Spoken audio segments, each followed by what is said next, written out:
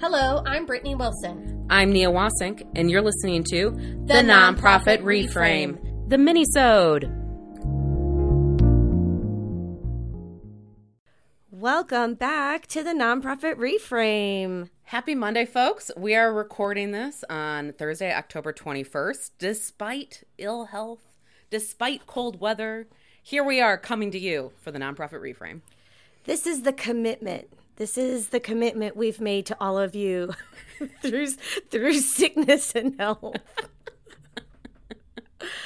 So yes, if you can't tell by this rasp in my voice, I am not 100%. I have been sick all week, but I'm here and excited to be here.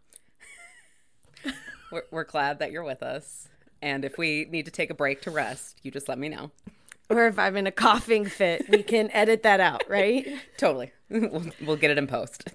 The good news is it's not COVID. That's very good. Knock on wood. Knock on wood. 2 tests have come back negative. But the bad news is it's basically all the same symptoms. Oh, God. This world we live in, I mean, it's just like every single symptom is a COVID symptom. Right? Well, I broke my 19-month streak and had to get my first COVID test last week. Oh. I know. It was awful. Were you having symptoms? No, I got an alert that I had been exposed, which apparently is a thing that a lot of people don't know about. I know nothing about that. Okay, so folks, go to your phones, and in your settings, you have an exposure notification option. And what it does is when you are out and about, it is pinging other phones in your vicinity. And if you get a positive COVID result, you go in and you mark it, or CDPHE does that, and it alerts everybody else who has pinged from your phone that they have been exposed. You don't know who it was. You don't know any specifics. It's fully anonymous, but it, helps address this continued spread, obviously. So myself and a colleague of mine both got exposure notifications within an hour of each other. So we think it was from this event we went to, which was outside and felt super safe. But obviously you get a notification like that. It's scary. And so then I started doing the same thing. Like, is that a tickle in my throat? Oh my God. Is my nose stuffy? Is every single thing I'm experiencing actually COVID? I know. Do you think that notification thing works on really old ass phones like iPhone 7s? Yes. What I have? Yes, it does. You sure? I promise. You sure? Yes. Okay. Because I set it up on my brother's iPhone 5. Oh, he beat me. I think one thing that's really fascinating about this time we're in as well is I don't always recognize the effect that it's having on my kids, in certain ways. And they have been so worried about me this week. Yeah. And they keep checking, you're okay, right? You're okay, right? You're going to be okay, right?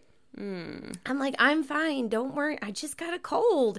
But, now we're we don't get sick for the last 2 weeks or 2 years. Yeah. And so now that we do, it's just we're starting to get sick again. It's like, uh-oh, are you okay? Yeah. How serious is this actually? Exactly. Yeah. Yeah. That's hard for your kiddos. It is.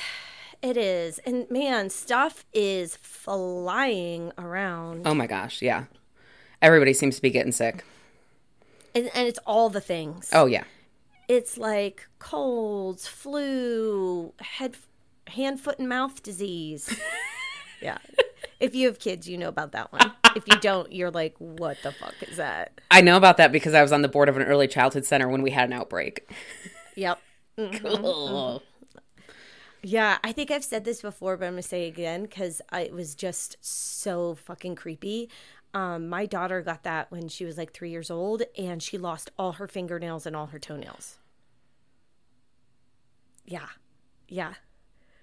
It's a very rare side effect of it. Holy shit. I completely freaked out. And then did my due diligence by just looking on Google, and sure enough, 15% of cases, the kids lose their fingernails and toes, and then they all come back. Oh my God. I know. What the hell is that? That's horrific. I know. So I can't even process that. I'll just let that sink in for a second. Wow. Well, I was going to tell you the happy, funny little story of when I got tested. I don't know that I can muscle the strength after that story. Oh, you got it. Come on. So I go, get the full PCR test after the notification. Again, this is my first test. This entire pandemic, I have successfully avoided anything that has required a test. And so I go up to the front of the line, it's just one of those drive-through ones. And the guy asks me, have you been tested before? And I said, no. And I'm really nervous because I was. Yeah, this is a real pandemic rite of passage for you. I know. I was really hoping to avoid it. And I was feeling quite proud of myself that I had. COVID says, get in line. And so he's like, don't worry, it'll be really quick. And he goes forward and as he's swabbing my nose, starts telling me punny jokes. Stop. I was like, you are an angel sent from heaven. This is exactly what I needed. It was so perfect. And it wasn't bad at all. It was amazing. And then he told me 2 jokes and I was done. That's awesome. I could not repeat the jokes to you whatsoever. I mean, it was so traumatizing, but it was awesome. So shout out to my swabber guy because he made it all possible. Oh, that is so sweet. I feel like they've really decreased their intensity over this last year because the first one I got, it went up into my brain. Yeah. That's what I'd heard and was so scared of. Oh, God. It was traumatizing. Mm-hmm. Definitely traumatizing for the kids. But now maybe they've realized they don't have to go so deep. So deep. Mm-hmm. Oh, so deep. That's what she said. We teed that up right there for you. Good. Michael Scott. I love it. Well, good. And the results were negative. We were both negative, which has been a great relief. And it was probably not so bad to, isolate for 2 days and slow my life down, as my mother said. Which is really what the focus of this minisode is, right? Yeah, that's a great segue. I was really wondering how you're going to tie that in. I'm impressed. So, folks, we have been doing this podcast now for almost 2 years. I can't believe it. Which is wild. And we've done it despite the pandemic, despite having to learn how to record via Zoom, despite, because we have enjoyed it. And our lives have gotten a bit hectic as of late. And so that enjoyment factor has been declining. Yeah. And so Brittany and I had a conversation and decided, we have a duty to our listeners and to ourselves to ensure that we're always bringing high quality content and that we're loving every moment that we're doing this podcast, and we're not right now. So we're going to go on hiatus. Yep. I know. It makes me sad even to hear you say it, but we are running ragged right now. We both have a lot of different things going on in our lives. And yeah. It's physically bringing us down. Yeah.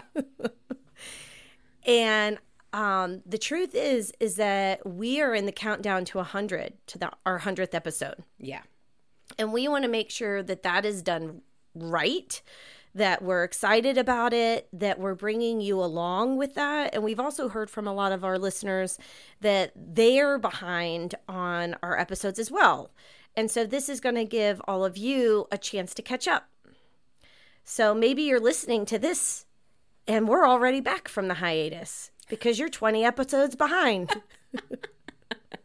But I want to be very clear. This is hiatus. This is not us canceling the show. This is not going our separate ways. I need Brittany to promise here and now that she will still call me at least once a week and tell me about the bullshit in her life. Once a week? I think it happens more than that. Well, I need a promise for at least once a week. Oh, I pinky promise. Okay, great. But yes, we will come back. But we want to come back with renewed energy, renewed focus, renewed excitement on new topics. So at the same time, we still want to hear from you.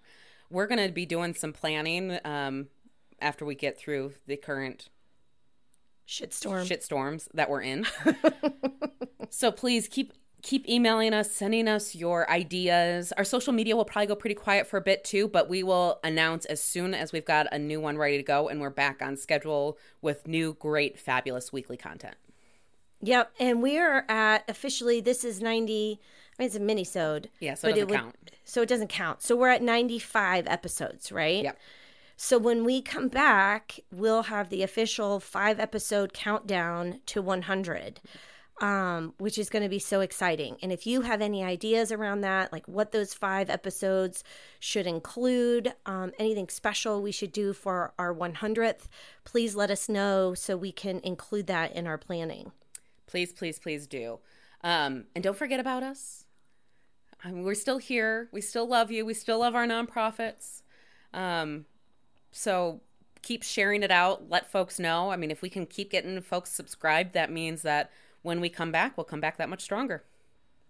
Absolutely. And because we don't know exactly when we're coming back, but we do know we're headed into end of year, I do want to just shout out to all the fundraisers out there as you're prepping for end of year. Wish you the best of luck in end of year.